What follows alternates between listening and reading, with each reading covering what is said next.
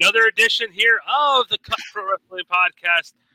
My name is Randy Zelia with BackSportsPage.com. And Rita Rivera with Level 1 Games in Pompton Plains, New Jersey. How does that intro get longer and longer every week, Randy? Listen, the goal was to have the first hour just commercials and intros. It's all going to be intro from now on, guys. So just prepare yourself. It's going to be weird little music and pictures of us talking. You're never going to hear us talk anymore. Our interview, 18 minutes long. Our promos and intro, 35 minutes, ladies and gentlemen. It's going to be like an Undertaker match, dude. Yeah.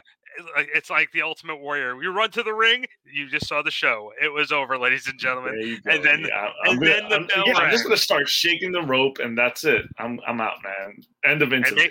And make millions. Well, listen, enough banter, because we have a very, very special guest. I was so excited to get him on. This is the legendary Marty Jones. He's a trainer of William Regal, an amazing wrestler himself. What a storied career he has. Listen, we talk a lot, and we can talk a lot, Randy, but let's dive into this interview, because I'm excited as hell to hear what he has to say. Let's do it, baby. Enough of us jabbing. Here's Marty Jones. All right, we're back here on the Cut Pro Wrestling Podcast. Honored and privileged to have like a living legend with us on the show. Marty Jones is with us from the UK. Marty, thank you so much for giving us some time. We really appreciate it. No problem at all. So, Marty, Em and I are both very excited to have you here, and I'm like getting to the point because you have trained so many so much young talent in this business. But you're more than just a trainer. You have such a historic background in the ring. When did you discover your love for professional wrestling, and when did you also act on that love? Well, it was by accident. I think it's a well-known fact now that it was from my school days when I was a young toddler. I had a bit of an accident. That's why I wear glasses.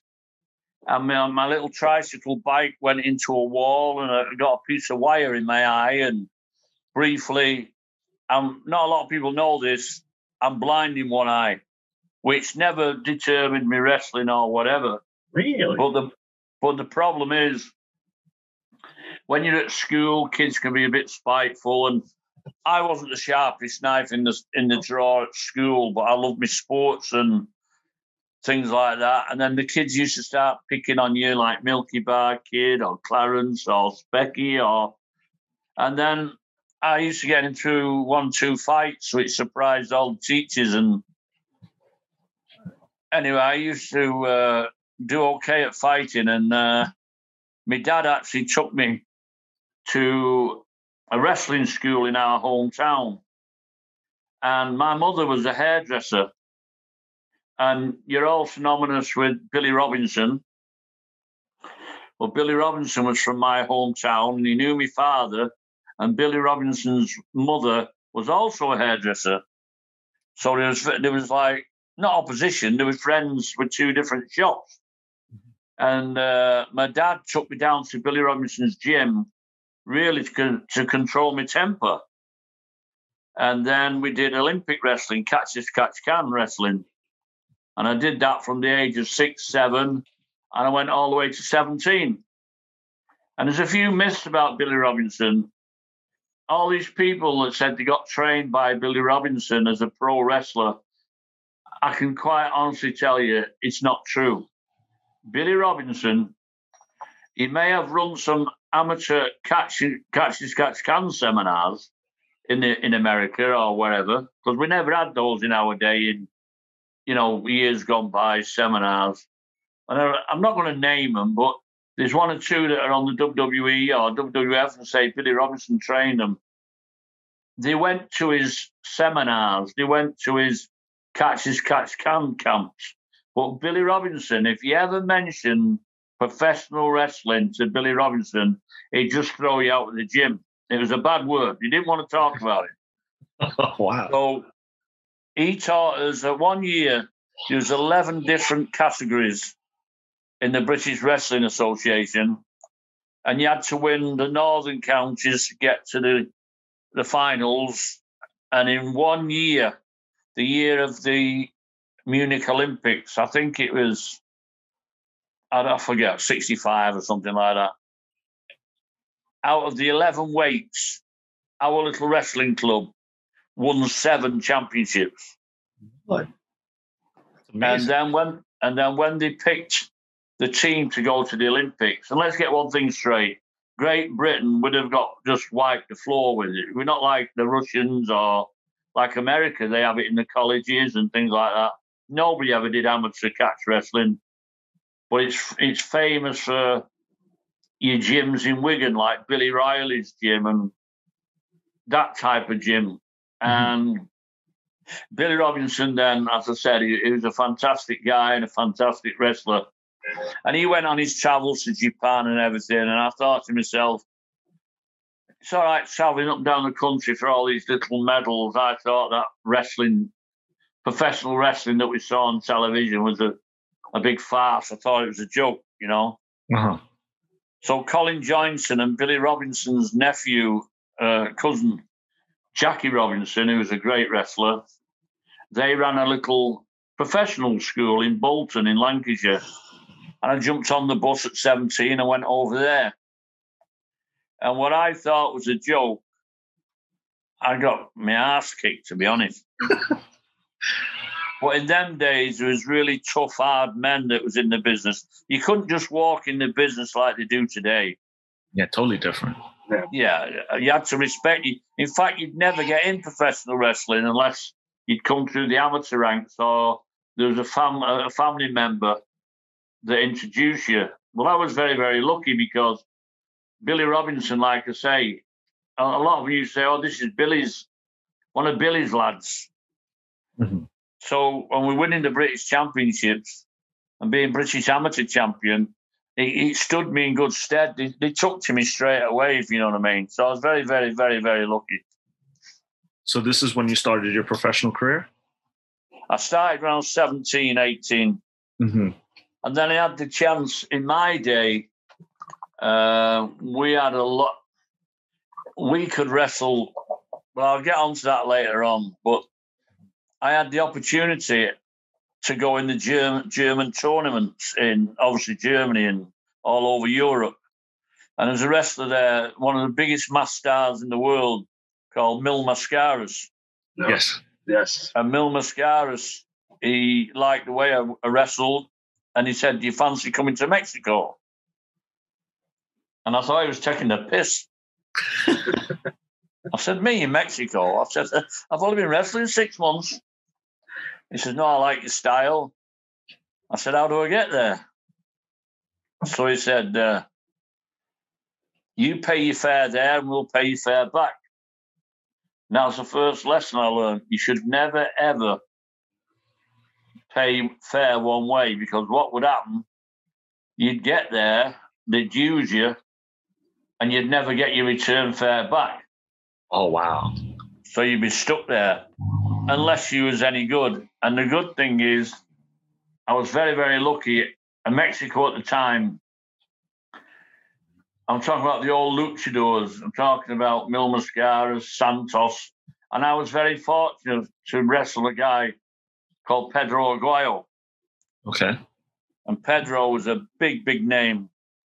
And we had feuds between the two of us. And we were treated like soccer stars, luchadors over there, because the poverty was really bad. You know, it was only like $1 to go in.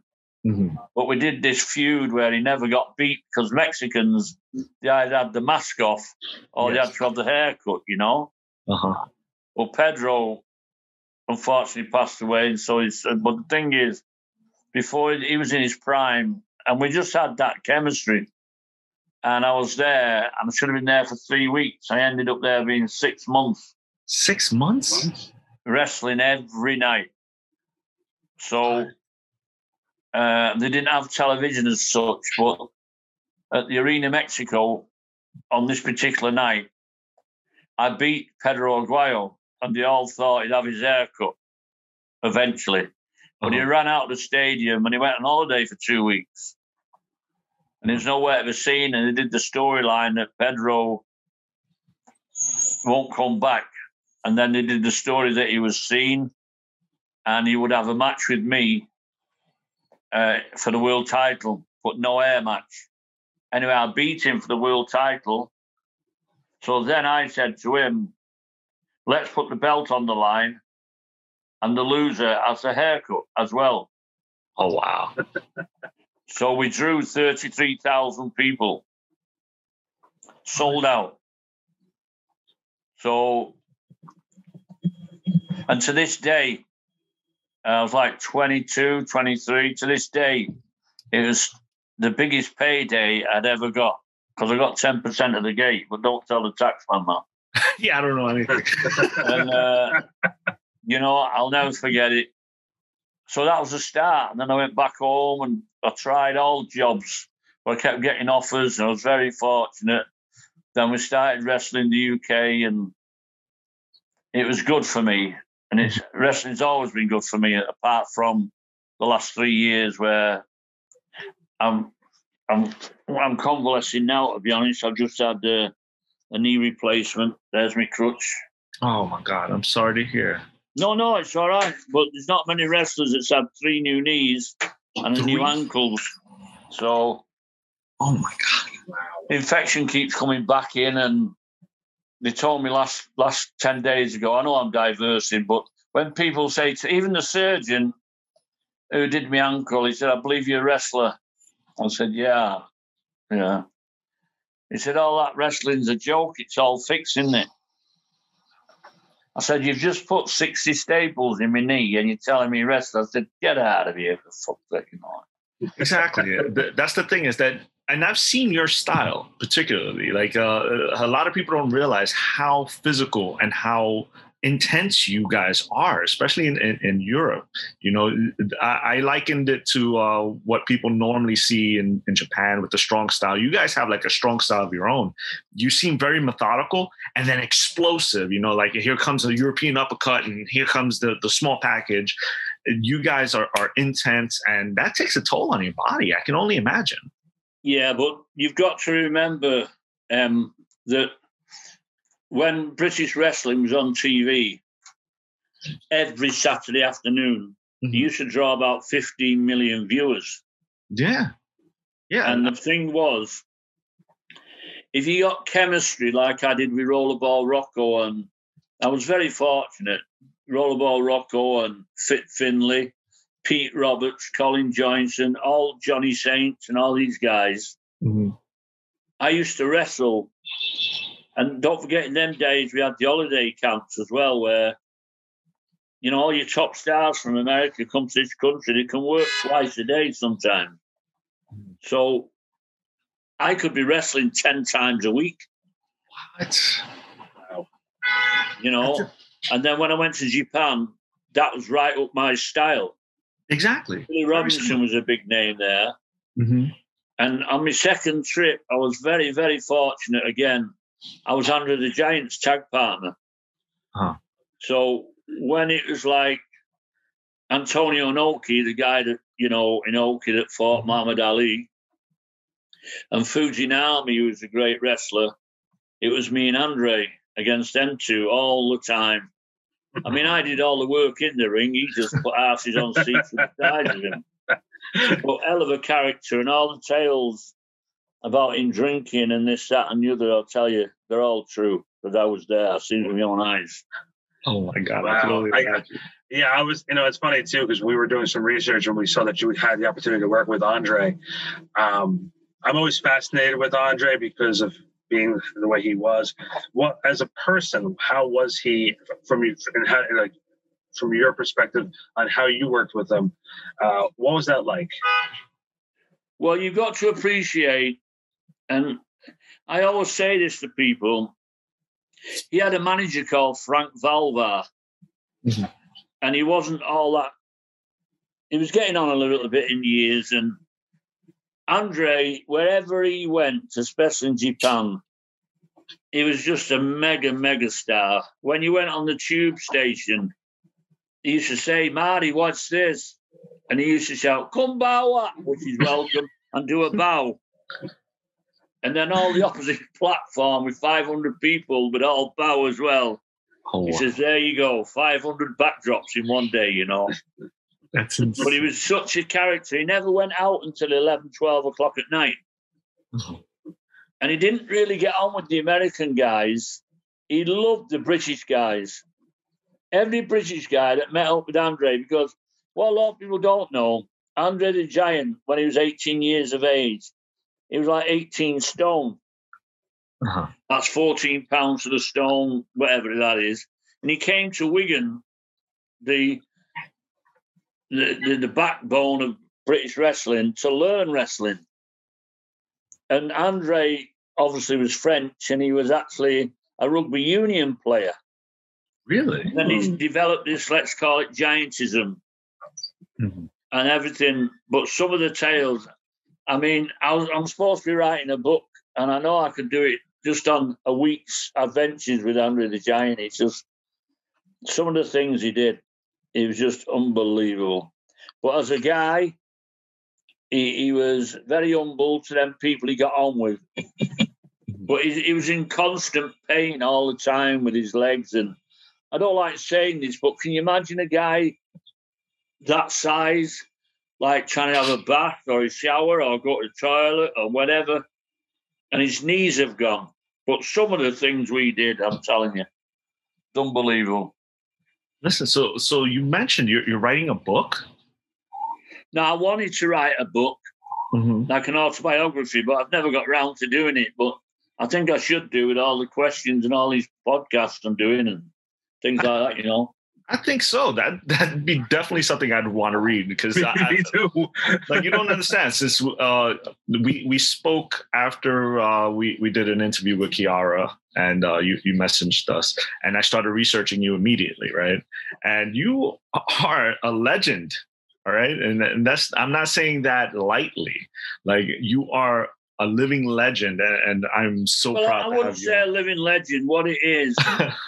It's just that I've been there and I've done it, and I've met some incredible, some of the trainers when I was there. I mean, Carl Gotch, Billy Robinson, Dean Malenko.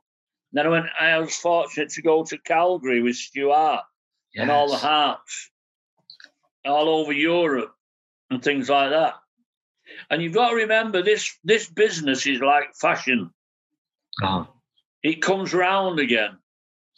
Yeah. And I respect anybody that gets in the ring, who invests in a pair of boots for a start. Invest in themselves. And what I mean by that is, I like at the moment, because it's just the way I was taught, the WWE NXT UK style.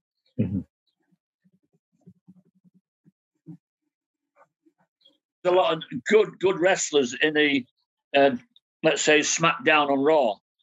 But I'm not all that keen on all the storylines. Yeah. That's only me, my opinion, which I'm entitled to.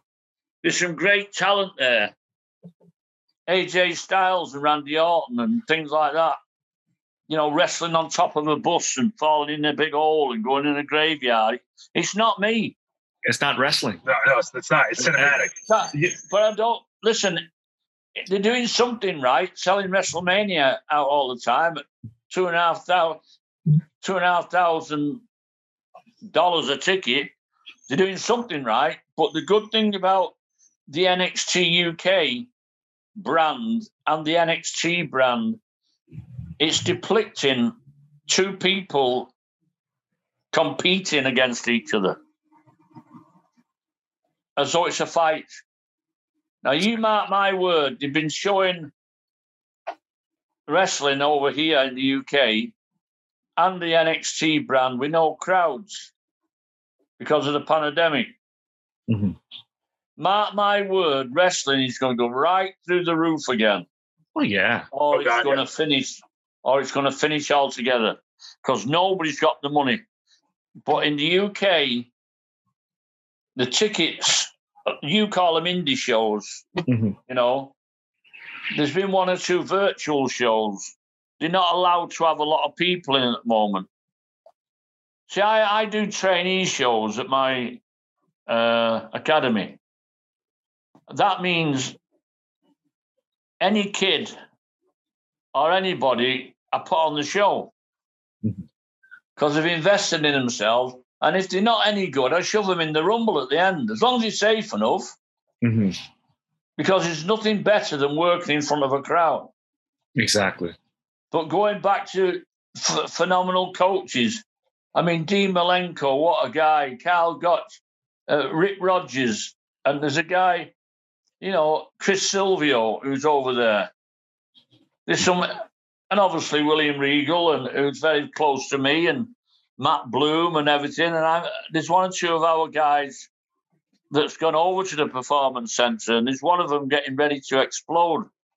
Really? But he had an unfortunate accident, He's one of my guys. And I just knew he had it. But it's only what I was taught that I'm passing on, which really is a lost art. I like doing proper throws and drop kicks that connect. But when I went to Japan, when people like Super Tiger and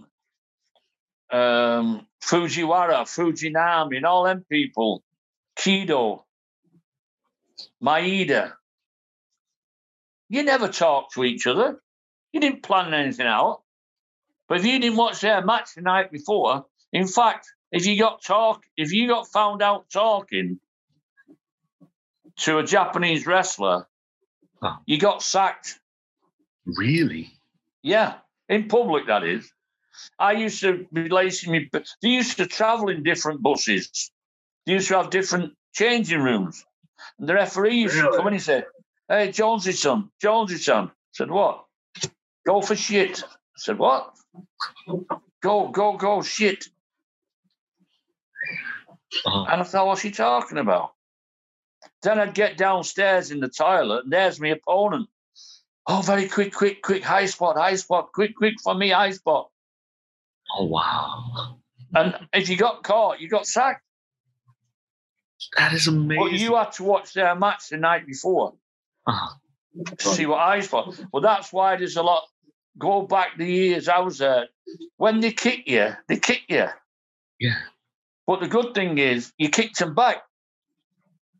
Yeah, you guys felt everything. Yeah. And we knocked shit out of each other. And I did with Finland, I did with Rocco. Unfortunately, that's what's happened now with my legs. But some people get away with it, some don't. But I wouldn't change it for the world. I'm going back to, I wasn't the best at school, like I said, and I see all these people they message me on Facebook, and do you remember me at school? Oh, yeah, you was that snotty-nosed kid that did what happened to your solicitor job? Oh, I've become a solicitor, but I hate that office work. I said, how are you doing? Well, I do my seminar. I'm going over to Sweden tomorrow, and then I'm going all around Europe. They've never been outside of Manchester, Yeah, exactly, because you've gone everywhere. Like I looked at your history, and not a lot of people, like I said, our audience is very casual. But you've gone to Germany, you've gone to Japan, Mexico, like you name it, Canada, you name it, you've been there. Yeah, at the time, like I said, I was very fortunate. That was a business in them days. I mean, I remember a wrestler, a great wrestler. You probably know an American wrestler. He's called George Gordienko. He was built like a brick shithouse, and he became like a father to me. And this particular day, he said, will you do me a favor, Marty? He said, will you come with me to the park? And I just hesitated a little bit. And I went, the park? I think I'm a bit too old to be going on swings. And, oh, Marty, come to the park, please. And I had to say to the guys, is he a bit oody-poo? Is he all right? Or, what's in it? If he said he's coming for a beer or something, yeah. Anyway, for him to ask me when I accompanied him to the park, I said, yeah, I'll come down. It's a nice day. Well, he was a well-known artist. Well, a lot of people didn't know he was an artist, but he was a very good artist. And he sat me down and he said, get hold of that bench. I had one side And this bench was like screwed to the floor. And we ripped the bench up and we moved it 50 meters that way. He said, that's it, put it there. Now you sit on the bench. And he walked away in front of me. And he's like this with his hand. And behind me was a big cathedral. So I thought he was going to be painting me or charcoal drawing me. And then he'd have this cathedral in the background. I tell you not, I was sat there for 6 hours. 6 And I was like this. Not moving, thinking, he's drawing me. And I said, can I have a piss call, please? Yeah, we'll have a break. I said, how's it go? Don't look yet, don't look. Nearly finished. And then when he was finished, he said, that's it done. I said, can I have a look? He said, yeah. And there was this magnificent cathedral. And I kid you not, I was like a little dot that nobody could see. And he was using me as like the scale of people. I thought it was going to be a masterpiece like Van Gogh with me on it or something, you know. And I could... But, you know, great characters, all of them. It was good. And obviously at night time when we finished wrestling, in Germany, you see, you did a tournament. With me being the young guy, I was at bottom of the league type of thing. But they had these big bald-headed guys in Germany and Gordienko from Canada building from and all these people. And then George Gordienko was at joint top of the table. And they said, only 2 more matches to go. So you're going to go on tonight with Marty, who's bottom of the league. So you're going to win, and the German guy's going to win, and then you two tomorrow for the final day, you know, wins the tournament. Well, George wasn't stupid. He knew that the German guy was going to win. So me, that's only had about 2 or 3 wins out of 30-odd, even though, remember that great wrestler Steve Wright? Yeah. You know, me and him tagged a lot together. So this skinny kid went on with George Gordienko. He threw me all over the place, bagged and shagged me all over the place. Boom, boom, boom. And then all of a sudden he said, take the finish. And I said, what do you mean?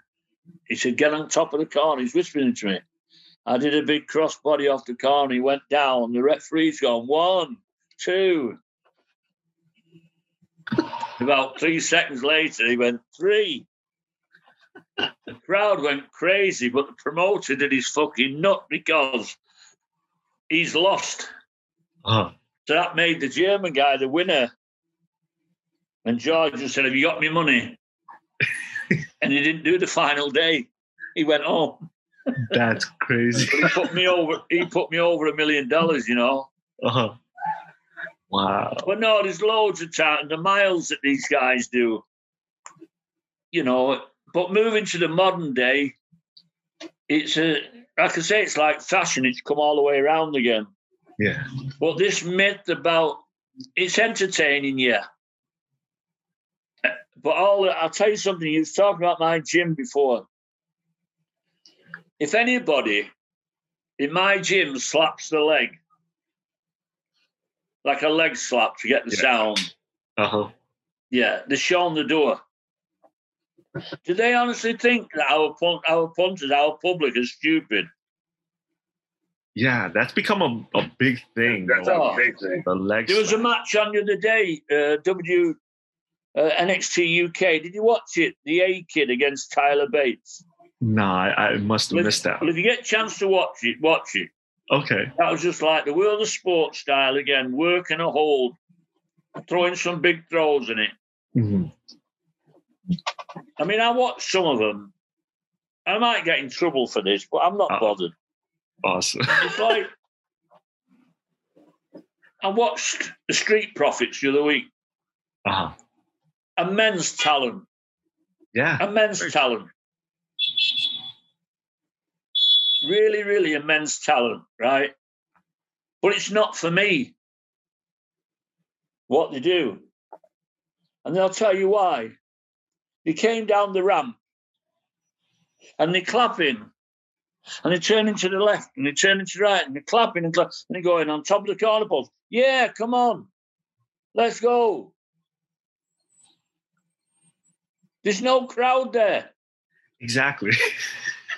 Are we stupid?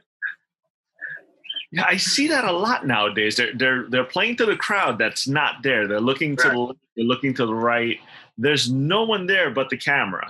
At that point, well, just why don't you play to the camera? Exactly. Well, why don't you wrestle a wrestling match so that people can see that these two people are ripping each other's head off? Exactly. That's what it's all about. It was a golden opportunity to go back to the world of sports style.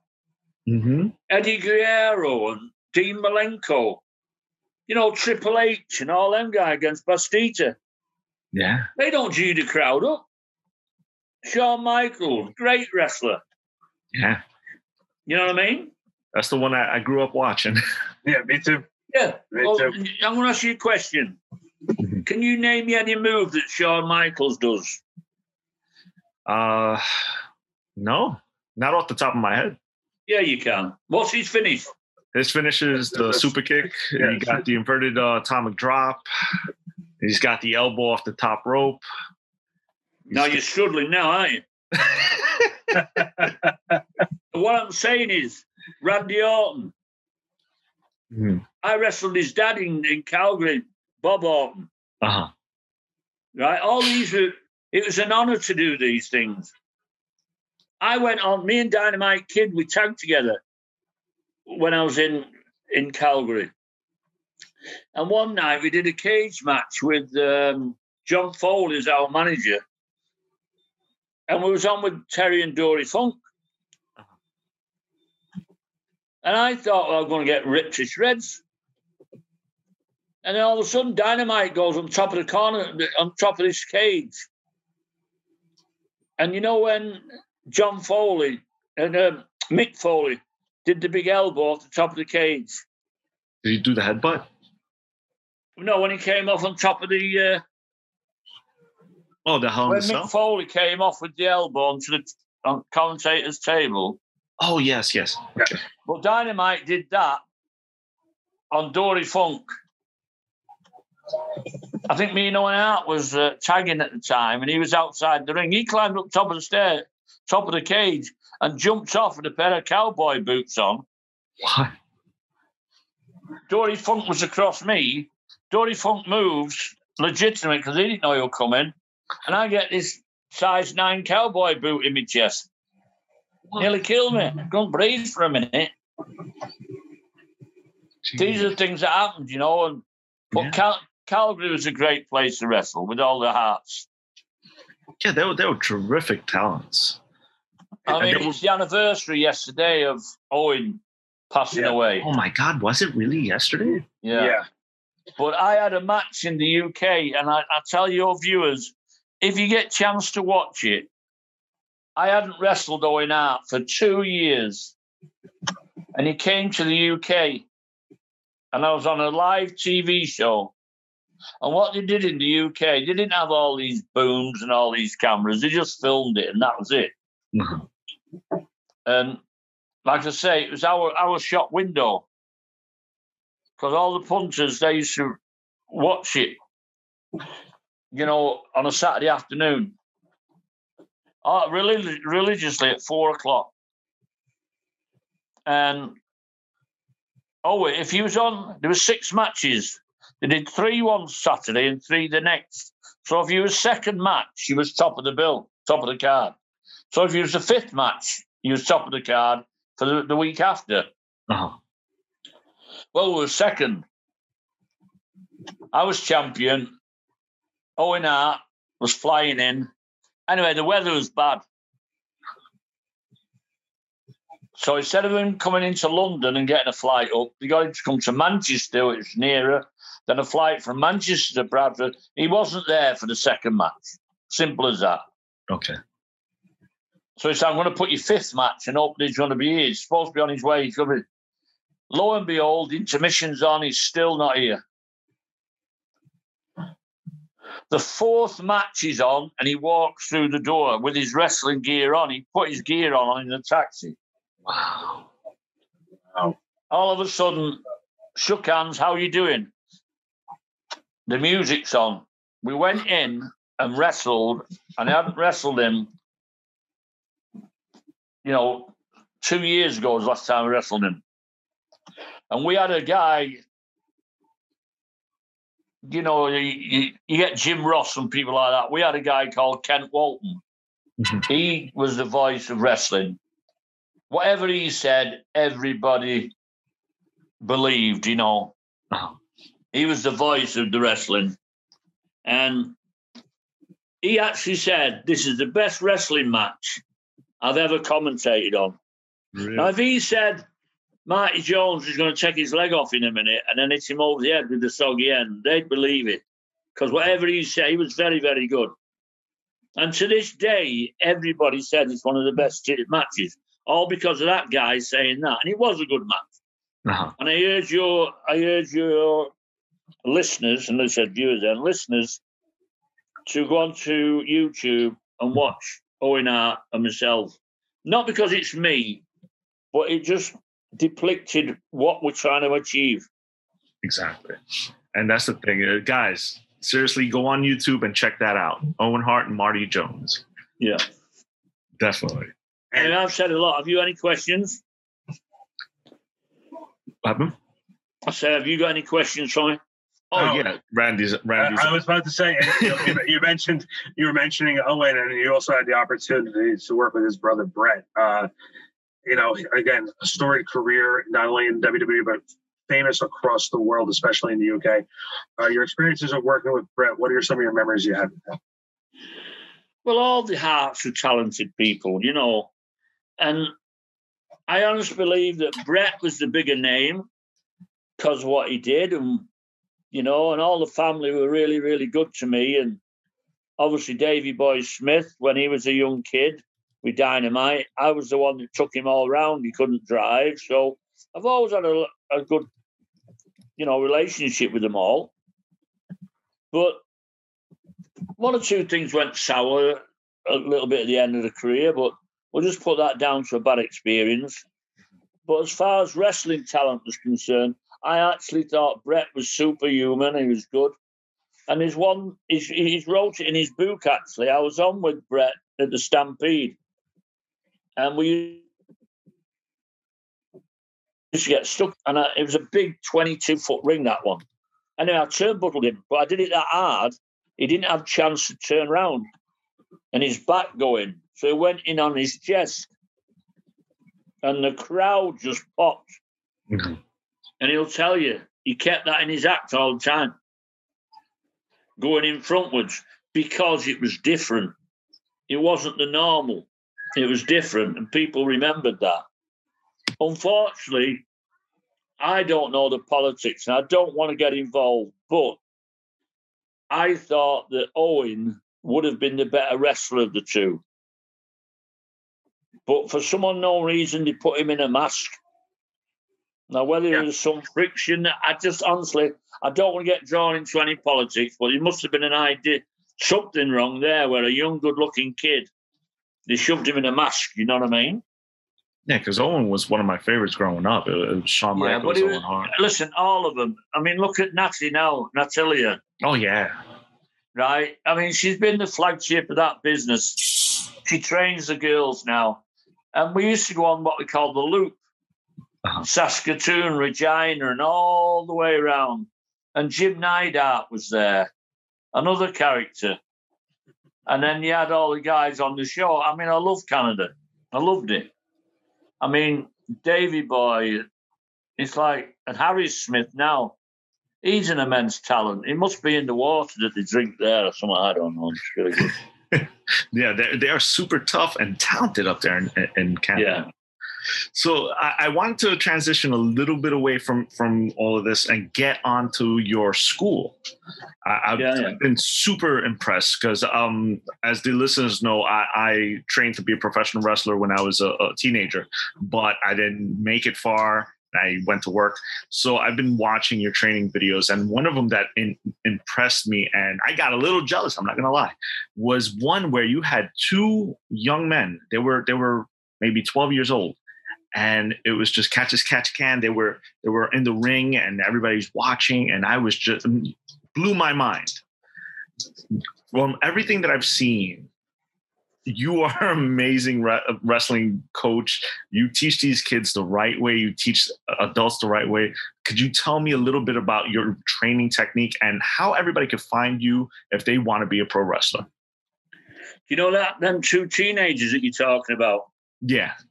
One of them was a girl. What? And I tell you it is. Her name's Eleanor. Uh-huh. Right? And she is the granddaughter of the British legend Big Daddy.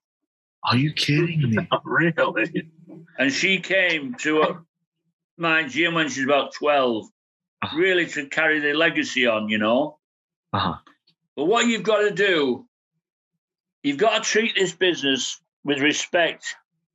See, there's a lot of people, as soon as you come through that door, even to step into a wrestling ring takes some doing. Mm-hmm. Get through the ropes. It's like if there's a field with a load of cows and horses in it. How do you jump over the fence?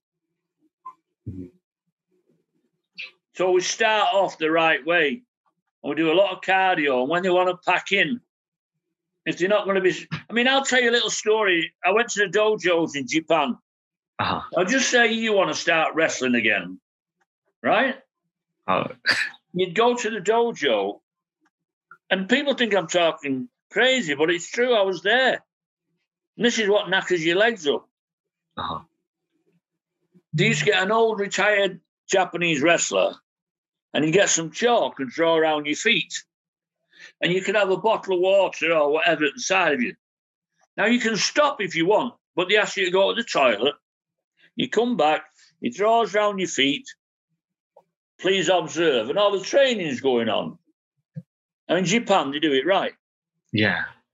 But like all these guys, it's enough to put you off training. What do you want to do all this for? Because they're not knocking shit out of each other. But when he says start, the old Japanese guys got one of them little clickers, you know, counter, click, click, click, click. Oh. And you've got to do 1,000 squats. Yeah. 1,000, not 10 or 100, 1,000 squats. Yeah, that's what I've heard. And you can stop. But if you do 999 and fall over, they ask you to come back when you can do 1,000 squats. Yeah. In other words, you've got to respect the dojo. You've got to respect that you're good enough to go in. All these Charlies that I get, I'm 7 foot tall, yeah. I've done MMA, yeah. I've done this, I've done that, I've done the other. And you know they're talking bullshit because a good athlete won't tell you how good they are. For sure, right? Yeah. You just keep your mouth shut and get in there and do it. Now, the good thing is I've got a premises there and I've got some really, there's no egos there. There's nobody, they all help each other. And that girl, Kiara, she travels like 3 hours in a car to come with me. Really? Really? Yeah. I only spoke to her today, and I don't know her true colours yet. But if somebody's travelling 3 hours to come and train with you, 3 hours back again. Now, she's doing a few little shows at the moment because we've got to be a bit careful because of the pandemic at the moment. Yeah. If you're allowed 300 people in, you can only have 100 people in at the moment. Mm-hmm. But it's not all clear at the moment. They're just lifting all the bands. But she's very pretty. She's well-spoken. She wipes her feet before she gets in the ring. She's nowhere near the finished article, like nobody's ever the finished article in this business. You never, ever stop learning. But if you show your opponent respect, and you teach them. I've got 5 or 6 girls there. I've got my seminar that's coming up on Friday the 13th in August. Yeah. This is a Friday and a Saturday. I've got a little hotel up the road. I don't know what, $30. It's £30, $30, whatever it is, to stop over. Well, this is the plan. They all meet. I've got some Italians coming. I've got some Irish coming. I've got some Germans coming. We've got them coming from all over. And me, Johnny Saint, and a guy called Tucker from WWE, him and his girlfriend, they're coming over. She's a wrestler. And I don't even work a card out. We just drill them for 4 hours training. They all meet and they all put the ring up. When the ring's done, they have a break. Then we do 4-hour seminar. Then they have a break. And then I've got enough knowledge up here. I'm going to put him on with him. I'm going to put him on with Randy. That's one match. Mm-hmm. And then I'll do another match. And if I've got some good talent, that's another match.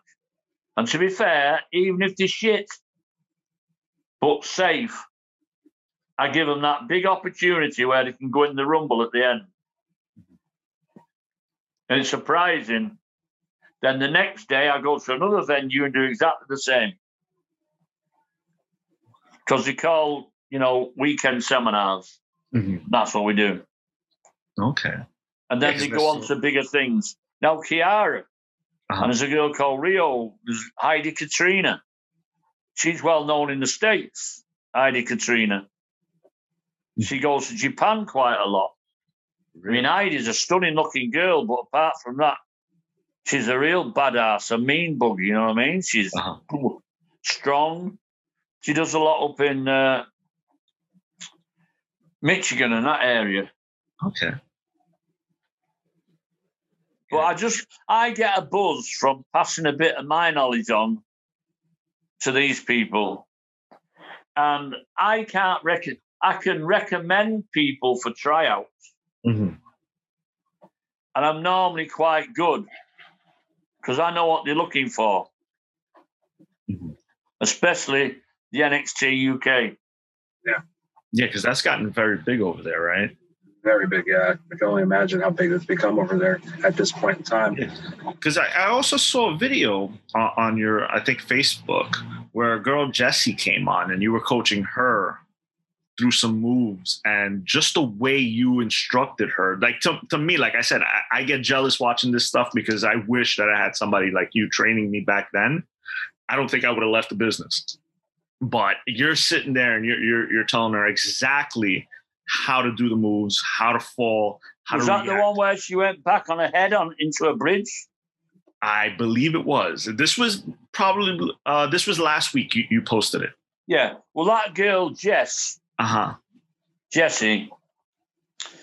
Jessie Jackson. She's actually it's a bit unique. She travels over 2 hours to be with us.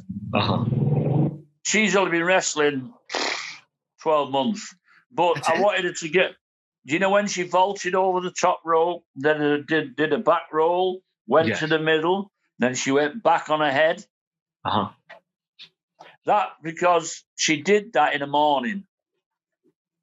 Now, it usually takes a bit longer than that because a lot of people have got the fear factor going back on their head into a bridge. Mm-hmm. Now, she hasn't had a pro match for me yet, so that's going to be her entrance when she comes into the ring.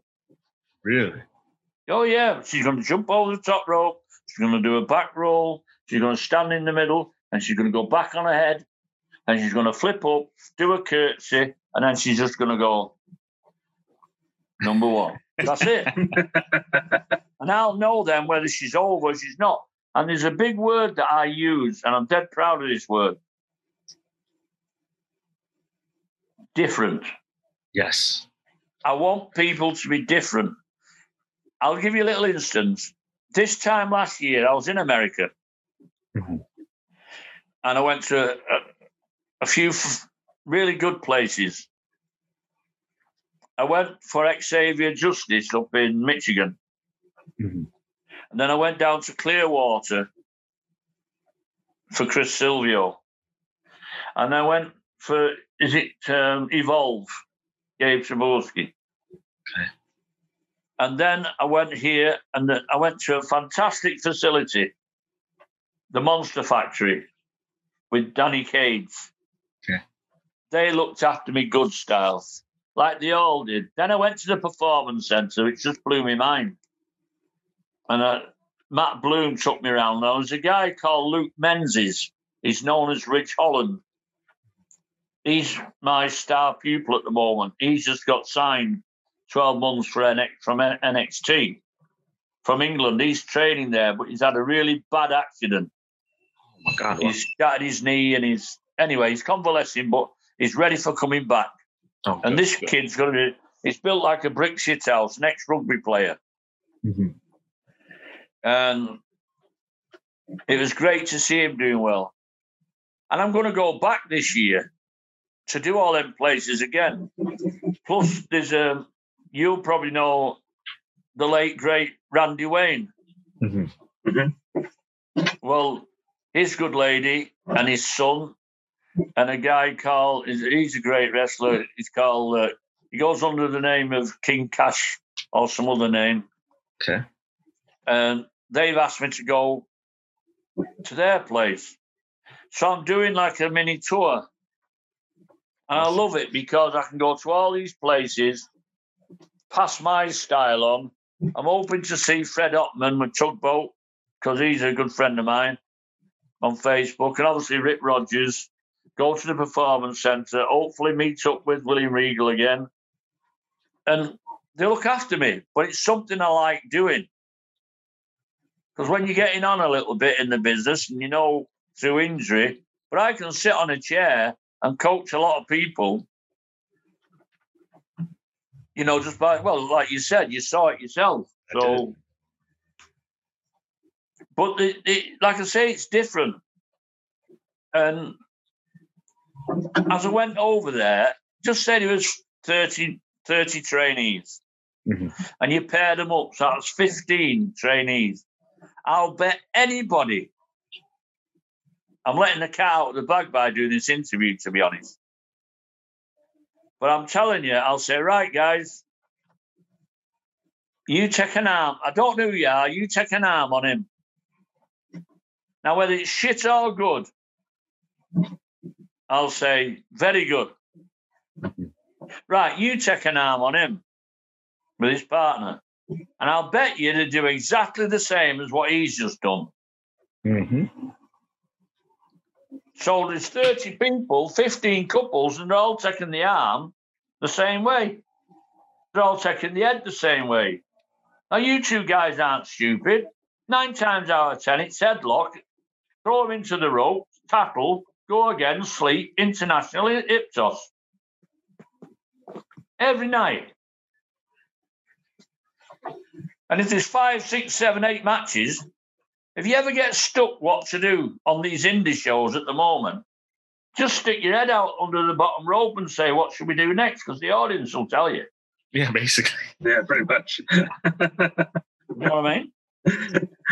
It's become a formula. Yeah, it really is a formula at this point.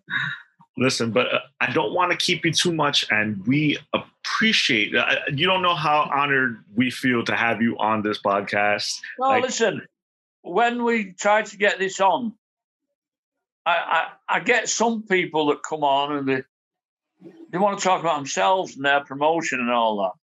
I mean, I can speak, as you can probably guess, all day long, but what I tell you is the truth. Definitely. I mean, a lot of people say, a lot of people don't know the difference. What I'm trying to say is, I was in Japan and they called me in the office. Uh-huh. And there was Jake the Snake and all them guys were on. And they said, in them days, it was like 6 matches. 3. How long was it for? Like a month when you went, you tour. Mm-hmm. And they said, would you like to stop for another 2 weeks? I thought, 2 weeks? Yeah, I'm a single guy. There's no reason why not.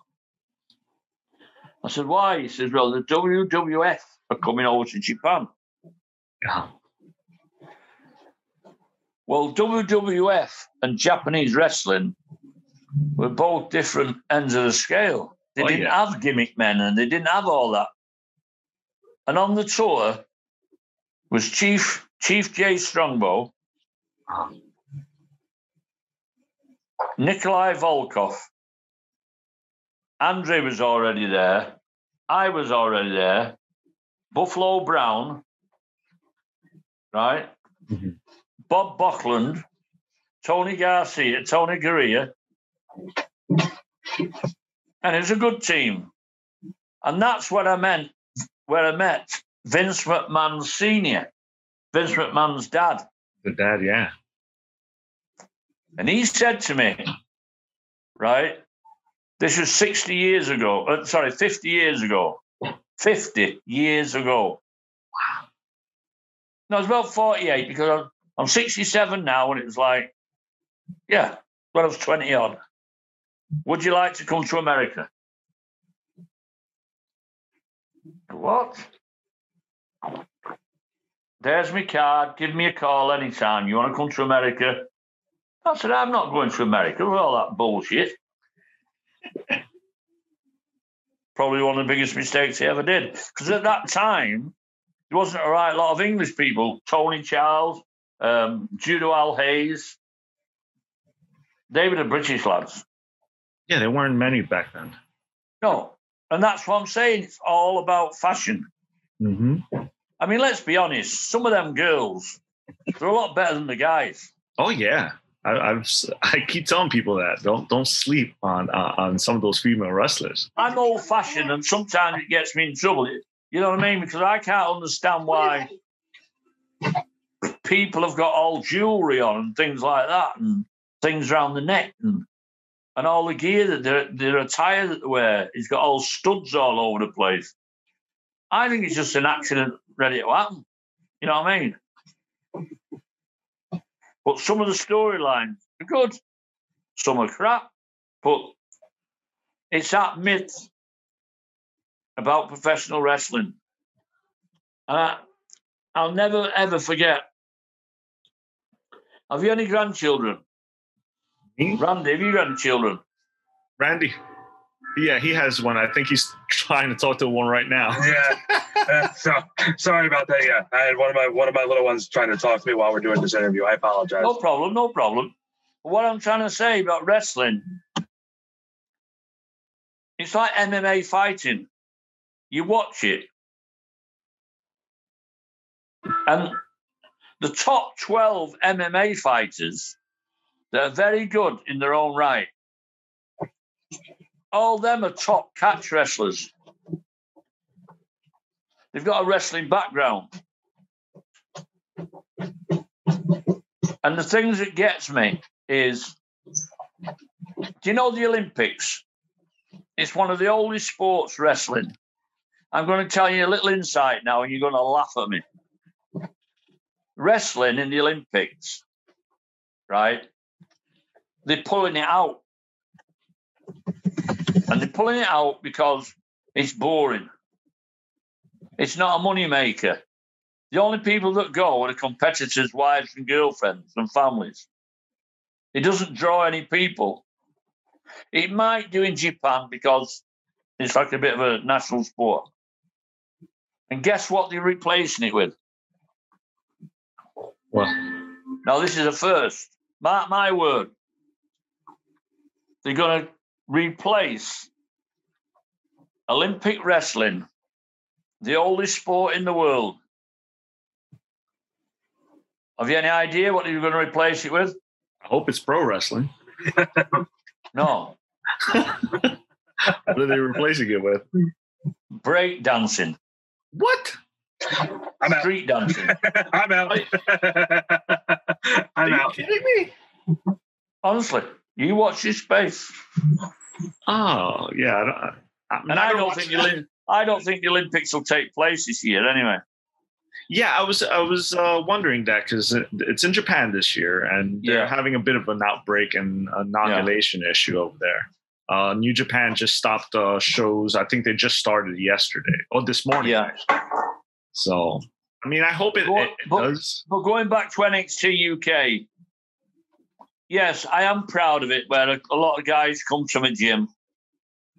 There's a guy called Saxon Huxley, Sam Gradwell, Connors, and people like that. Mm-hmm. They've all passed through my gyms, and they've passed through other gyms as well. But they're all down, respectable people where they'll go and train at other gyms, Mm-hmm. I mean, there's a couple of girls that have been as well. A French girl, Mila Smith and Aifi and all that. But these are the dedicated ones that go around to other gyms and try and pick your brains. Yeah. And it's the thing that gets me, and I think I know what it is. You get bucket lists what you'd like to do. And yes, I've got a few wrestling colleagues and people that I know, they're actually at the Performance Centre. Mm-hmm. But because of my legs, I know I can still do it, but they like you to be able to get in the ring and do it, which I don't believe that. That's just me. Yeah, no. You can tell somebody to paint or do this and drive or whatever. But I would like to go to the Performance Centre and do them drills that you mentioned and show people that side of it. Yeah. Because it's one thing about the UK and NXT. You've got Robbie Brookside.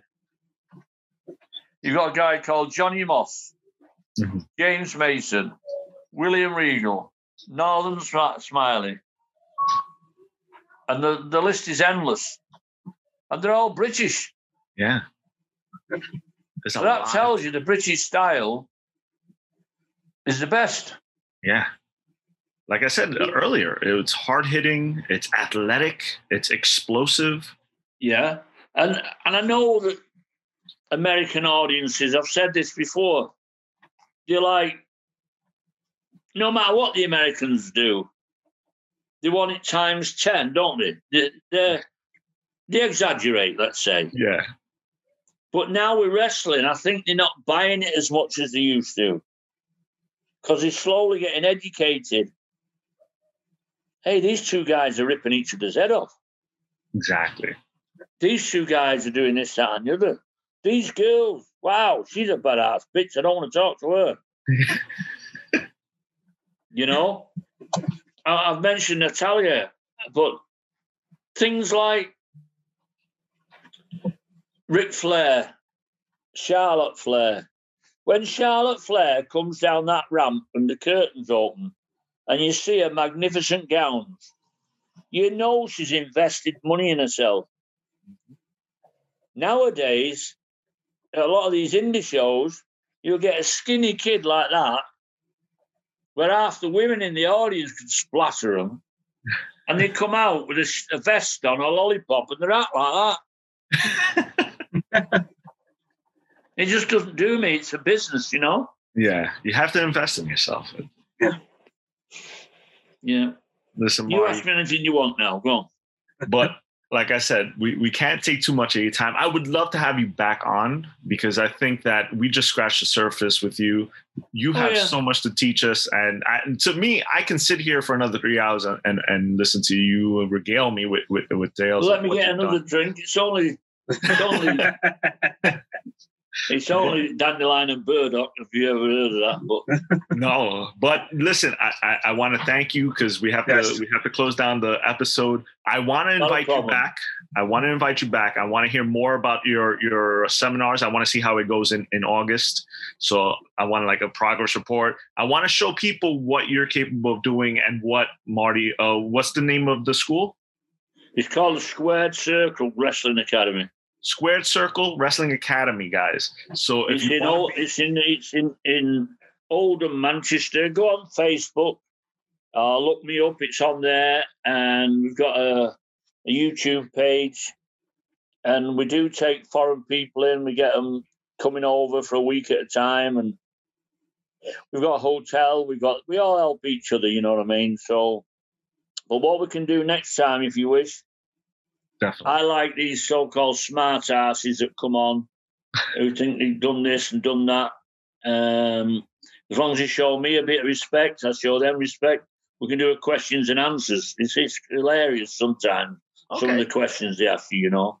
Definitely. We can do that. And like I said, I look forward to speaking with you again. This made my day, my week, my month probably, because again, I personally I look up to you, and Well, it's not that. It's you. You've got passion for the business. It's like me. I want to put something back in there, and I'd like to thank you, Em and Randy, for giving me the shout. I think your communication skills are shit.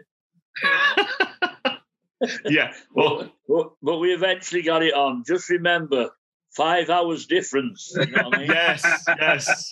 And you know what's funny, Marty? Before I let you go, I had to mute the mic. This always happens to me if I have an interview around this time. The church bells across the street start going off.